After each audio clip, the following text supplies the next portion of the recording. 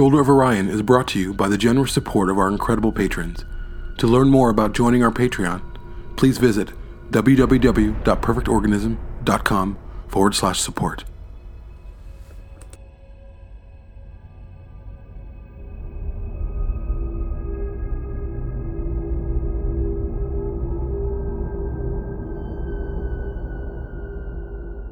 All right, let's fucking concentrate, okay? Okay. Right. What should we call this episode? Just a special announcement? I don't say announcement. I just say. Yeah. Okay. I'm just gonna start talking. Right, I'm not gonna think about it. I'm gonna fucking go. Stop doing a Jamie Prater. Stop overthinking. T-minus 22 minutes. Episode 67. Hey everybody, this is a little special roundtable that we convened because the Oscar nominations came out yesterday and our beloved Blade Runner 2049 was up for 5 of them.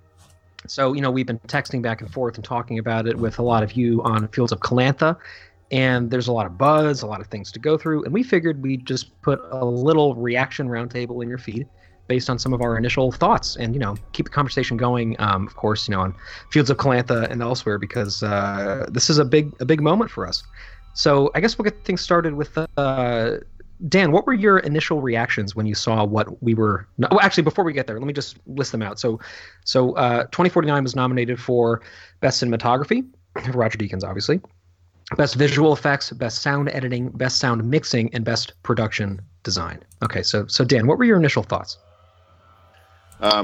Well, first of all, I'd like to go back to the only proof of this is probably a text Jamie has, but I believe a week or two ago I predicted that Blade Runner would get 4 nominations, and I called cinematography and 3 technical awards, such as sound or VFX or something. So I was pretty close. But I have proof. I just got to have Jamie dig it out. But I deny that. I completely deny that. That's a lie. Okay, we're gonna check I'm gonna get the IP address. We're gonna figure that out.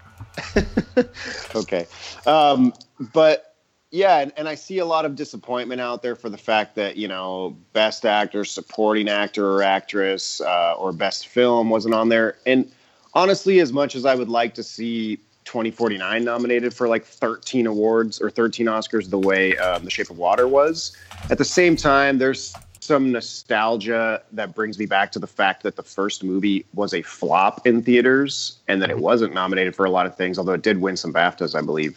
But that's part of the Blade Runner legacy is sort of, without being pretentious, I feel like the movie is almost too smart for like the average movie going audience. You have to kind of be into this deeper concept. And so I think it's appropriate that I'm glad it got mentioned in the first place, and I'm glad it got 5 nominations. And I think it has a really, really good shot at one of the technical awards for sure. And cinematography, I really think it stands a really good chance because if you look at it objectively, Deakins' cinematography is just phenomenal.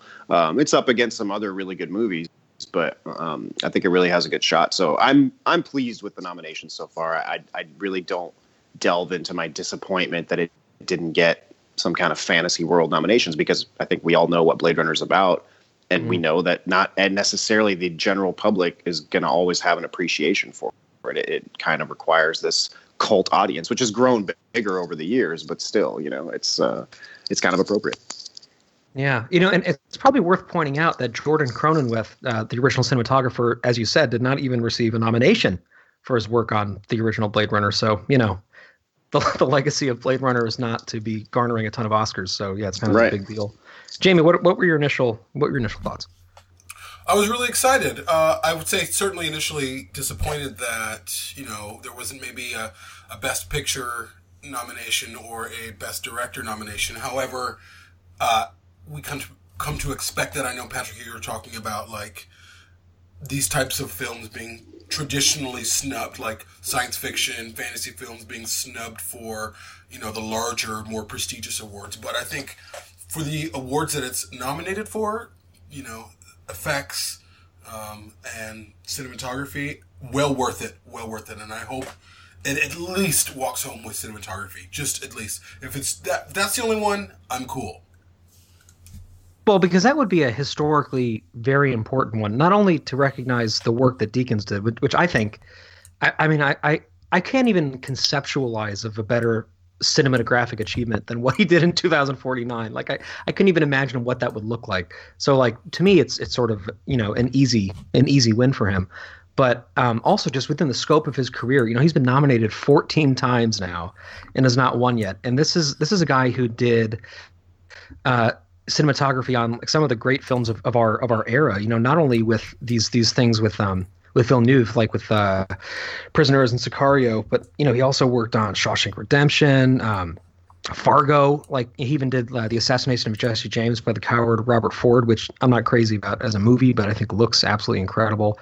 And he's been, you know, for decades now getting nominated, and he's traditionally been like a front runner and been snubbed. So for him, I think it would be a really big deal. I got to say, I wasn't surprised that it didn't get nominated for Best Director or Best Actor or Best Supporting, because I feel like the timing of the release was a little bit awkward, and for whatever reason, and I've never really quite understood this. Maybe you guys know more than I do about it, but it seems to me like the Academy is really dependent on release dates for these things. And you look at things that came out in the last month, like Shape of Water and Phantom Thread. Like these are movies that I'm sure their respective studios thought this is potentially Oscar worthy, especially for Paul Thomas Anderson. I'm sure they knew that was going to happen. So we're going to wait until it's like a month out from the nominations so that all the Academy members are seeing these movies and being blown away by them. And then you have Blade Runner 2049, which came out, you know, 4 months earlier than that, and is now out on Blu-ray. But it's not like, you know, the members of the Academy that are nominating are like watching it for the first time all of a sudden going, oh, we need to go back and nominate this, you know? So I kind of wonder how, if maybe they realized that it was not going to get, you know, the more kind of mainstream newsworthy nominations, and they decided, well, we'll just, you know, release it when it feels right in our production schedule and see what happens. But I mean, I even with all that being said, I am really disappointed, because I think, especially from a directing standpoint, I think that what Villeneuve did with this film is like is transcendently amazing. It's some of the most incredible directing work I've ever seen, and it's for him and where he is in his career. You know, this is what his 4th or 5th feature. And he's like on the way to bigger and better things. And this would have been a great moment for him to get the industry recognition and the name recognition that I think he really more than deserved, because he turned out this thing that was, you know, beloved by critics and fans, and moderately successful financially. But you know, that's the way the cookie crumbles, I guess. If I could rewind for just 1 second. Yeah. Since I don't want to say erroneous things. So the original Blade Runner was nominated for Best Art Direction, Set Decoration, and Best Effects and Visual Effects. It didn't win them, but it was nominated for 2 Oscars. And it was nominated for, looks like 8 BAFTAs, and it won. Cronenweth won Best Cinematography, which he died either right at the end of filming or before it was released or right afterwards. He died in 1996, actually, I think. Oh, really? Okay. Yeah. Well, nonetheless, I'm glad he was around to receive that award, and it won Best Costume Design and Best Production on the BAFTAs. At the BAFTAs. Okay. Mm-hmm. So it did win some awards, and 2049 is also up for a bunch of BAFTAs, including Best Director, I believe. So that would be nice. What's interesting about yeah. I was going to say what's interesting about the nominations is, you know, 5 categories is pretty prestigious. You have a film nominated in 5 categories, but then it's like, okay, so what the Academy is saying is that, yes, this film is an artistic feat. It's amazing, but not amazing enough to do a Best Picture and Best Director. Again, I have a strange relationship with these types of awards anyways. I feel like the reward or the award, the film, to me, the film's reward is itself. I don't think we need to nominate these people and have them give them these things, these gold little statues, to make them feel important or make them feel validated. I'm not saying that they're saying that either, and I know this is me kind of looking far into this. I think that there's this award season stuff it's a double-edged sword. I mean, if he doesn't get it, oh well. What excites me the most about these awards, because the Academy Awards are the most prestigious thing, is the fact that it puts Blade Runner 2049 not that it has gone away, but it probably diminished a little bit since its release on digital and Blu-ray/4K. But it makes the studios who produced this film believe that we did something worthwhile, and maybe we should look at another film. Not to say that I'm pining for another sequel. It would have to be all the right people again, maybe like Christopher Nolan or someone, to make the sequel, to make it a good film. But it really keeps it. What's the word I'm looking for? It keeps it in public consciousness so that a sequel is possible. And if they could do it well, I'd certainly welcome it. Yeah, yeah. You know, Deakins, he did an interview with Vanity Fair at the tail end of 2017 where he was asked about how he feels about, potentially getting an Oscar for this. And his quote is, quote, "It is what it is. It doesn't change the work," end quote. And I think that really echoes what you're saying. And I get that sense by everybody who's been involved with this. They're not campaigning like crazy to get recognition. Like they made a masterpiece, and it's not going anywhere in public consciousness. I think for me, what Deakins did that puts this so far above just sort of quote unquote traditional cinematography is he was part of the creative process from even before pre-production to post-production. Like he stayed on. So he and Villeneuve worked for weeks together in a hotel in Canada with storyboard artists, and they built the whole laws of the environment together. Like Villeneuve, having worked with him on Sicario and Prisoners, was like, this guy is my creative soulmate. I really treasure him. I want him to have an actual perspective before we even start pre-production in any kind of earnest way on this, where we're just going to sit around and talk about ideas. And so the look of the film emerged from those early talks. And that's why you can have an episode like the one that we did with Robin Bunce, where we talked about the sociopolitical, implications of the way the architecture is laid out. Like those things work because it was developed by this really holistic approach by people who really cared to put the pre-work in. So before it was in production design or in, pre-planning or even being storyboarded, it made sense from like an artistic and social standpoint, and then as he was shooting it, he was getting to do, as we've talked about, all the stuff with the water effects and all these incredible architectural things. And the light was such an integral part of the story. And then he also stayed on through post-production and worked as a supervisor on a lot of VFX. For example, in another interview, I think this is from the same Vanity Fair one. He said that they would get these incredible shots of the sky with these clouds and this like low kind of Beijing smog cover, and it would look incredible. And they would get this moment in that shot where light would poke through and hit a pool of water on the ground. And in dailies, they would go, "Oh my God, it's so transcendent. Like that's a moment that is so aesthetically exciting, and it works so well." And they would keep it, and then they would go back and look during editing, and they'd be like, "No, it ruins the bleakness of the film. We have to get rid of it because this story is not about light breaking through darkness. The story is about darkness, and about finding light within ourselves." And so they would scrub those shots, and you don't know that unless you're in post production and you're going through every day and looking at the dailies, and So I just feel like it was such let alone the things that he was able to do in this in terms of cinematography. It feels to me like there should be no contest, but it could just be me. Did you guys? There's just a recent quote from Villeneuve, who they asked him about the nominations, and he said he's disappointed that there was one nomination not given, and he talks about Ben Wallfisch, and who we're going to interview, by the way, and Hans Zimmer's work.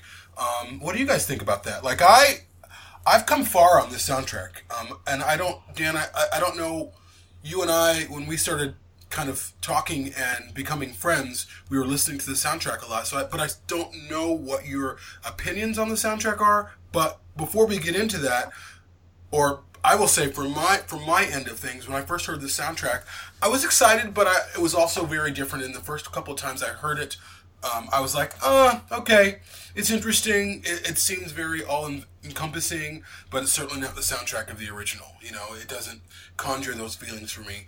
Now, months later, this is one of the best soundtracks I've ever heard. It creates a singular world. It's original. It pays homage, but while doing its own thing. I think it parallels the soundtrack of the original film in its own separate way. But I don't know if I don't know if it deserves an Academy Award for it. I'm not really sure. What do you guys think? I guess I'll give my 2 cents before I let Patrick take this one, since he's got such a great music background. But yeah, I also have had different opinions about it as I've listened to it more, so it's grown on me a lot.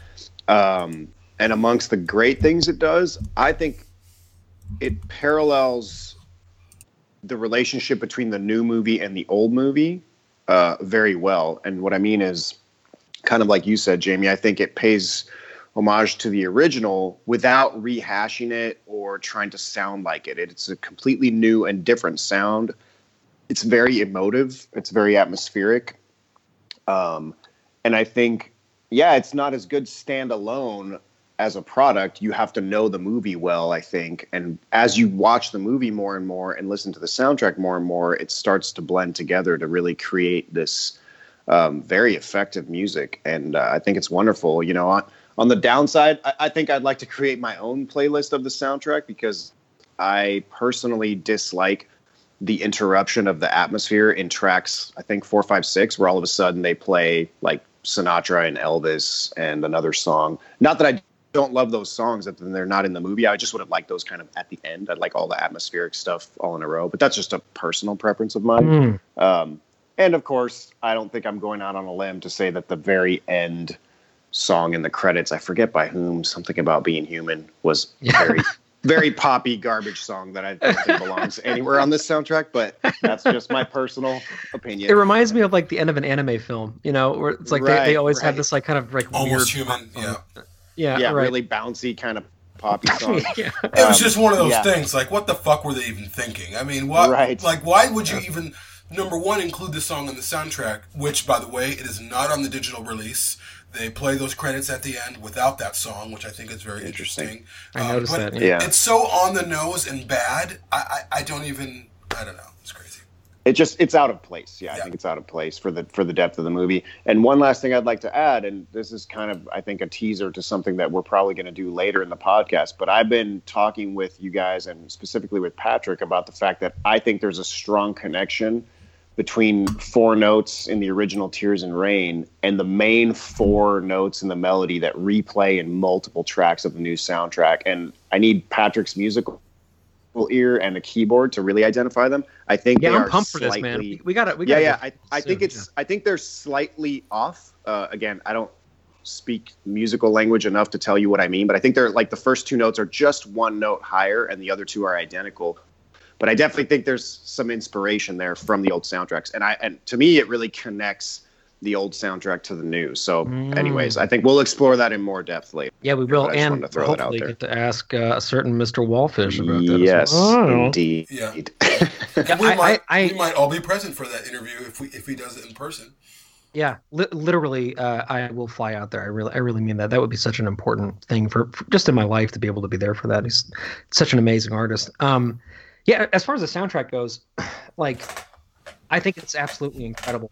And just like Jamie, you know, my personal relationship with it has shifted quite a lot because it was. I feel bad because on some of the early post-release episodes, I made the point of being like, to me, it was the only aspect of it that, although it was to my mind almost perfect, was not at the same level of improvement over the original as basically every other aspect of 2049, in my opinion. And it's not like I still think I don't think it's better than Vangelis. The original score will always have its own very special place for me, but I think that it does such justice to that movie, and it's the score that movie needed. Like, Dan, you were saying, like, it kind of depends on the film. Like, it was created symbiotically with that movie. And I think that is very much what it calls for, you know? And it's not a traditional sort of Hollywood score by any means. It's not the sort of thing that, you know, the Oscars typically go with. I would never have thought it would have won. I think it would have been an interesting choice for a nomination because I think it does a lot of really new and innovative things while also being a really expressive, unique product within the context of the movie. I think that I don't know if you can hear that, but I'm working from home today, and our 1-year-old is running around right above my head right now. I can hear it. So cute. He's like he just started walking, so now he. I thought that was Dan doing his fist pumps on the on the. I'm not even talking. I don't fist pump. I don't know. I know. You could be. Patrick, before we run out of time, I would like to remind you that you wanted to kind of explain something you explained to me, but I'm sure there are other members of the audience that would love an explanation on kind of the technical difference between sound editing and sound mixing, which are two of the Oscars that they're up for. I'll go ahead and explain that. And before I do, I just want to just wrap up what I was saying quick by saying that the soundtrack is now a really deep part of my life and part of my heart, and I listen to it a lot, and I love it. And I just wanted to clarify that I have evolved on that, and I think it's important to kind of push things that we're comfortable with and find new horizons. But to answer your question, so sound mixing and sound editing are kind of like two halves of the same puzzle. You have basically the sound editor is responsible for creating the sonic environment or creating the elements of the sonic environment. So that could be everything from Foley effects, like people walking on pavement, to the sounds of weaponry, to the sounds of the spinner engine, to the acoustics of the the ADR, like the post-production dialogue that gets punched in. All those things happen by the sound editor. And then the sound mixer is responsible for assembling all of those things into a cohesive acoustical landscape that will work well in the context of a digital film presentation, which sounds like not as much work as the editor has, but it's actually really complicated and really there's a ton of art that goes into it too, because when you're sitting in the theater and you're in a Dolby surround system and you completely forget that all of the sound you're hearing is just coming out of these like discrete speakers, and you just sort of lose a sense of where you are and you kind of just become part of the movie. That's where the sound mixing comes in. So like I like to say it's sort of like this the sound editor sculpts the materials, and then the sound mixer assembles them into the final sculpture. Is kind of the idea behind it, or builds a house out of them. I think both are just absolutely amazing with this movie. I love the sound of the pilot fish. The little drone guy. I think it's like so characteristic and cool. And I love. There's one specific moment in the Foley effects that every time it's really early on, and I'm like, oh man, they just nailed this. And it's when Sapper unplugs his helmet when he's in the little biofarm, and it's such a visceral, appropriate sound for that. And that kind of sets the tone to me of how thought out the sound of the film is. So yeah, I totally see that. Hey, before we wrap up, I thought maybe we could go through and share some reactions that we've had on our Facebook pages to these nominations. You want to go through some of those? Yeah. Before you do, I just wanted to make one, at least delineation for me in terms of, we were talking about soundtracks from 2019 and 2049. For me, I think that soundtracks are completely different experiences. 2019 is full of nostalgia, and it's created with instruments that we're very familiar with.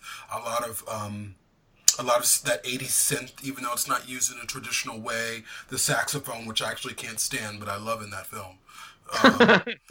And when I listen to the soundtrack of 2019, it's very familiar. It's very comforting. It's like this, you're in this kind of womb, and it's just this beautiful, comforting experience. 2049 is this, it's like you've been thrown down this well, and you're not sure kind of where you're going, and it's colossal, and it's brutal, and it's not comforting, even though it's really amazing, and it sets up a completely different world for 2049 than the original. I don't even think that they're comparable, even though there are similarities, and of course, Tears and Rain at the end, a version of it. But those are the only similarities that I can give it. I think Villeneuve rightly pushed them to say do something completely different, and they did. Yeah, and we're going to talk a lot more about the soundtrack in a number of upcoming, especially Jamie and I have been talking about this like nonstop, but there's going to be a lot of soundtrack stuff coming out. So I can't wait to dive into that more, because it's certainly worth talking about. And also going back to the Vangelis original, and talking much more about that, because it's a big part of all of our lives. It's important to note, I think, that at the time Blade Runner 2019 came out, the sounds that Vangelis were using were not actually that familiar to people yet. Some of them were, but the idea of a synth-derived soundtrack was something that was still sort of avant-garde at the time. And not many people other than him were really doing it in any kind of broad Hollywood release. So in some ways, it actually, although now it's very familiar to us, at the time, it was probably perceived as something very other and potentially even alien too. So, it's pretty cool. I think there's a lot of tie in there. Before we wrap up, I figured we could go through some of the things that you guys said on our Fields of Calantha, and also on the post that Jamie put up where we shared the graphic about the 5 nominations coming up. So I can go ahead and get started on that if you guys want. Sure. So in Fields of Calantha, our good buddy Dean Mays, who big up Dean, we always enjoy your comments a lot, said that that it's up for 5 Oscars, including cinematography. And some of the comments to it were G.W. Drapes said it should win cinematography. Dean Mays agreed that if any film and cinematographer deserved it, it would be Blade Runner and Deakins.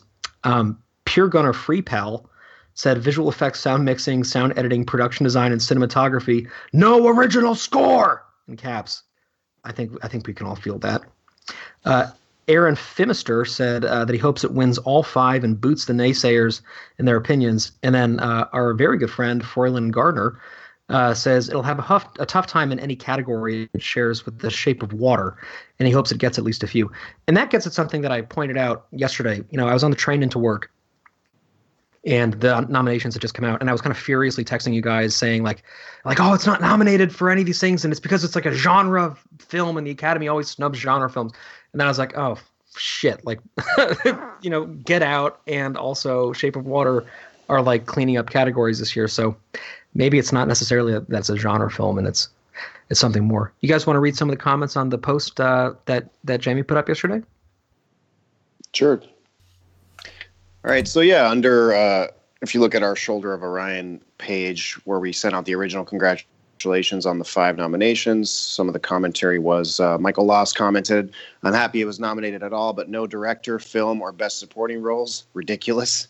Again, it's a mixed bag, but I think we do share some of those feelings. Again, I think there's pros and cons to having these nominations and having these awards. Travis Chelgren said it was masterful in every aspect, not just 5.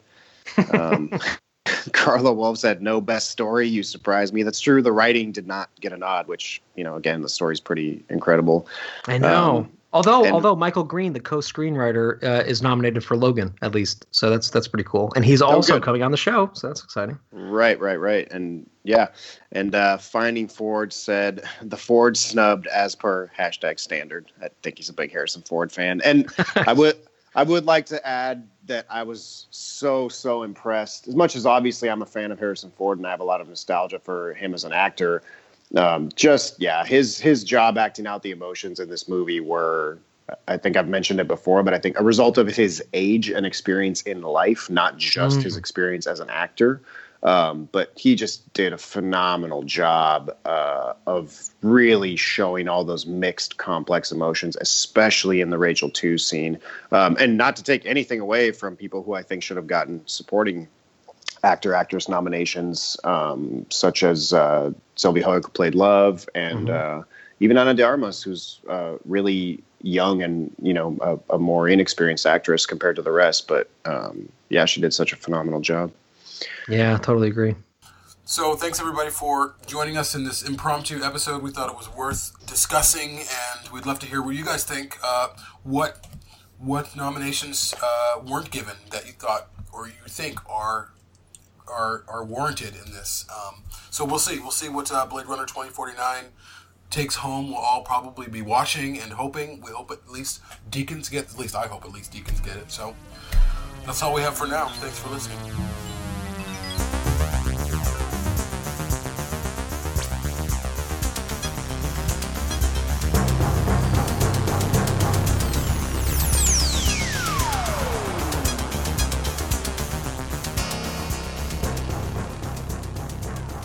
To find out more about Shoulder of Orion, the Blade Runner podcast, please visit us on our website at www.perfectorganism.com. Shoulder of Orion is available for listen or download through Apple iTunes, Google Play, and TuneIn Radio. If you'd like to join in the discussion, please join our official Facebook discussion group, Fields of Calantha, a Blade Runner discussion group.